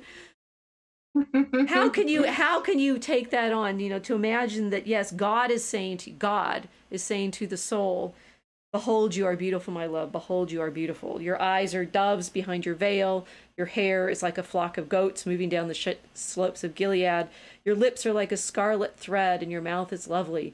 Your two breasts are like two fawns, twins of a gazelle that feed among the lilies. You are all fair, my love, and there is no flaw in you.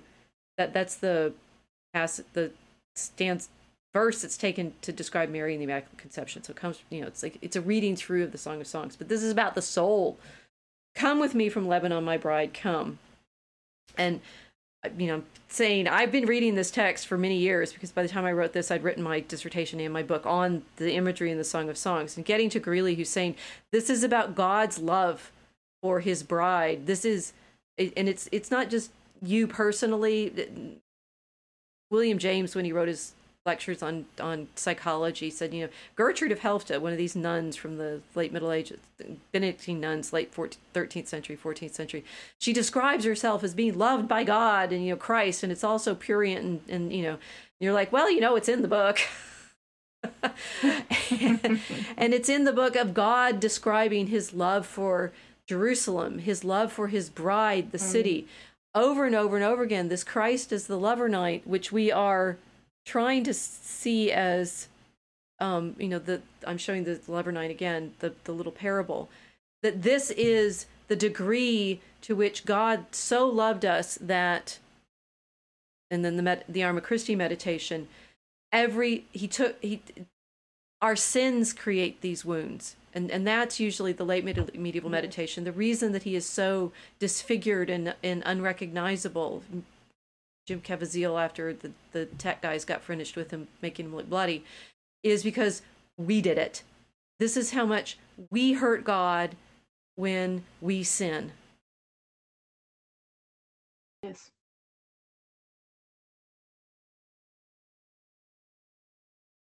Our harlotry has disfigured him. Yes. It's us. And so when we get on the internet and people are, arguing theology and arguing, the right, which institution has the right leader, I just see this image, we're doing it again. We're throwing dice for his garments, trying to decide which of us gets to have the unwoven garment, the one that goes back all the way without blemish. Nobody ever made a mistake in our tradition. I'm gonna rant now. Do it. I've been watching videos, and one of my I do a shout out if I could remember how to pronounce his name, Michael Freyer, right? He's got a lot of really good how to do OBS videos, and he says, don't rant, be happy, have fun on your live stream, but you can rant occasionally if my rant. If you are proclaiming yourself righteous, go and look at this image again. See that it's our harlotry that did this to our bridegroom. Quite choked up at this. We've all become gold digging bitches. Yes. Which is something that I've been playing with a lot. And baiting everyone to tell me exactly what the acceptable level of gold digging is in human relationships. Because I love asking people this. Would you marry an ugly man? Would you marry a poor man? What do you actually want? What does everybody actually want? Of course, everyone gives me all of their answers. Oh, I don't really mind about this and that and the other thing. At the end of the day, it's mostly bullshit. We're we're set as human beings to be gold diggers. It's just it's kind of like the acceptable level, right? Like, what can you get away with without it being too obvious to everybody, until you get to like the magnificence of Anna Nicole Smith's level. Completely shameless. But this was it. This was what we became. And then leaving the night, leaving our great love for whatever other things were interesting to us at the time. Right. And then, of course, he's the one who bears the cost of all of it. He's disfigured in this way because he's showing us how ugly sin is. Mm. Yes. It makes us ugly. We just don't see it the way that he sees it. Exactly. And he had to show us this is, and these are the late medieval meditations. I did a paper back in the day when I praying by numbers, right? And there's meditations on how many wounds he carried. Like, again, Mel Gibson is doing this in the proper long tradition. It's like, we're going to count up all of the lashes. We're going to count up how many wounds he sustained. And I'm really affecting myself by this. Every single one, and the meditation in the liturgy is Christ's the improperia, right? The reproaches from the cross. Why did you do this to me? And because he's our bridegroom and loves us, he comes and he takes all of it, right? It's like I'm bearing absolutely every one of the sins you disfigured your own soul with. Mm. So we say in the liturgy, he took the shame of spitting for us. Yes. He took the shame of spitting for us.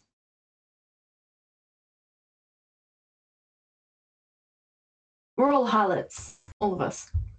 This is the interesting thing with the culture wars and the discussion over things like OnlyFans and what's happened to women. Well, in particular, our inability, our lack of virtue, our inability to submit to men. Everyone's screaming, "Oh, submit, submit, submit!" But it's just kind of like we're fully realizing now what harlotry means. It's just completely off the chain. Mm-hmm. Israel OnlyFans God. Yes. Well, yeah. Well, the nations, I should say. She left her husband to OnlyFans the nations. She left her husband to OnlyFans. I mean, the enemy, right? I think that's in the story with the thief, and that it comes out in the theology of the redemption that we were talking about earlier, saying exactly what does it take for Christ to get us away from that thief, Satan, and saying with Anselm and the idea of the devil's debt. Anselm's replacing the idea of the devil's debt with God's honor. But that transactional meditation, the chivalric meditation comes in and says, no, it's about God's love for us, and which is obviously has deep support in the prophets. They're reading the prophets very carefully in the High Middle Ages, and they're seeing the way in which all of these prophecies are fulfilled in Christ, and one of them is in this, his love for us, God's love for us. So how do we regain the chivalry in our culture, or this sense, this appreciation of chivalry in our culture? Because I hate what we have now. We're living in a kind of nightmare where everybody's inverted, even if they're not mutilating their bodies. Right. Even without a mastectomy, women are mutilated. They're not feminine. They're not able to be mothers and hearts of home. They've been pushed outside of their natural role. Men have been distorted in their own ways as well. So I suppose that I'm saying this because this is why I'm talking about it online so much. Right. It's that without this chivalric love, without this understanding of the relationship between Christ and his bride, our culture cannot function as a Christian culture. We absolutely need chivalry. Exactly.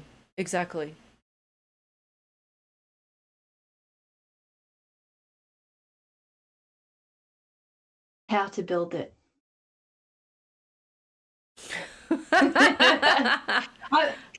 Can you legislate people to be chivalrous? Like, this is the kind of thing where it's like everyone's arguing, okay, well, we need this, that, and the other thing. And if we get this person into power, then they'll fix this. But can this be legislated? This is a completely different level.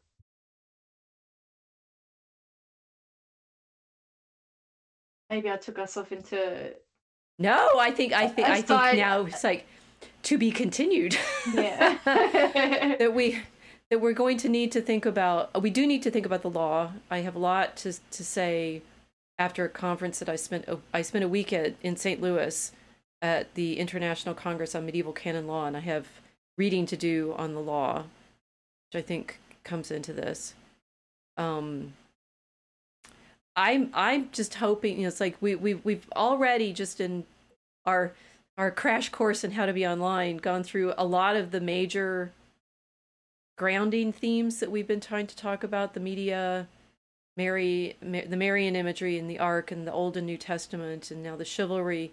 We have to start building back up our sense of what this story is that we're in. And that's most people, I mean, we talk about, we're going to just say, go read your Bible, right? Just like we have to be reading it, I think, with the level of attention to all of this imagery that the medieval commentators and liturgists and artists and, devout laymen and women all read it in order to have it like in our bones, to be able to see the relationships and resonances. And it's taken me decades of reading the medieval commentaries to really get some of it, and I still keep finding new ways in which all these pieces come together. It's a magnificent mosaic to go with our theme. But I'm just I get distressed when I think God does speak to us simply, right? Here's this metaphor that we spent some time talking about this evening of the bride and the bridegroom. Any one of these metaphors is going to have this effect, right? We're going to be blossoming out into places that I've very rarely seen modern Christians go. And I'd say maybe, I was trying to think in McLuhan terms with the internet, what we retrieve by being on the internet. Well, one thing is 2-hour-long sermons. Do we still have people talking at all? Have they gone into? No, it's just Casey. Okay. Oh, Yancy. Yancy says, "I'm glad I caught this live stream. Great insights. I hope you're still with us."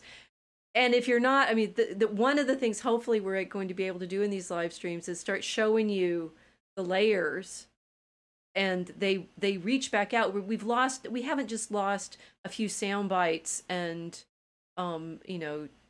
rules. We've lost the entire culture that built those cathedrals. And it belongs in showing my props, right? It belongs in reading the gospel, the Bible in all of its layers with all of its references. This is the sermon book that I was reading from. It's like a little bundle of morals, right? Is what it's called, and it's fat. The Christian teaching that we're missing out on is enormous. And so when I say get medieval, I mean it. but in this, like, there's so much joy and richness in that culture that somehow got flattened out and lost. And maybe we'll be talking about that too, where it went. I think that would be a good place to start. Yay. The next conversation. I don't know. We have, okay, so now we've at the proof of concept, right?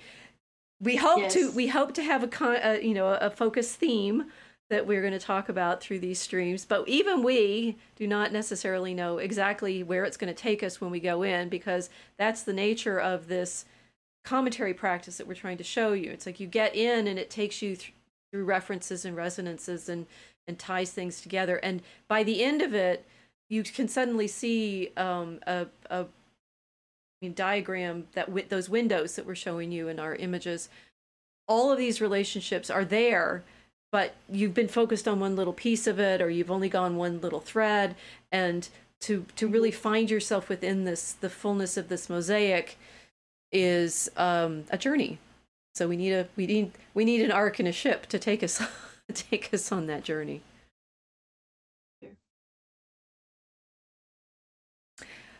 Well, so thank you for joining us, everyone, and we look forward to seeing you on the next live stream. We are sharing this on Facebook, so sorry, on Facebook, not yet on Facebook. We are sharing this on YouTube. If you're watching on a YouTube, please subscribe so that we're going to be as regular as we can be. Monastic discipline on our weekly day, which we need to choose after we get through all the summer holidays and practices. But we'll also be having occasional, dove inspired moments where we just jump on stream and talk to you. Those will be more on unauthorized than anywhere else, so subscribe to unauthorized so that you can be part of the conversation there. And we look forward to seeing you on the next stream. Thank you for joining us. Bye-bye. Bye.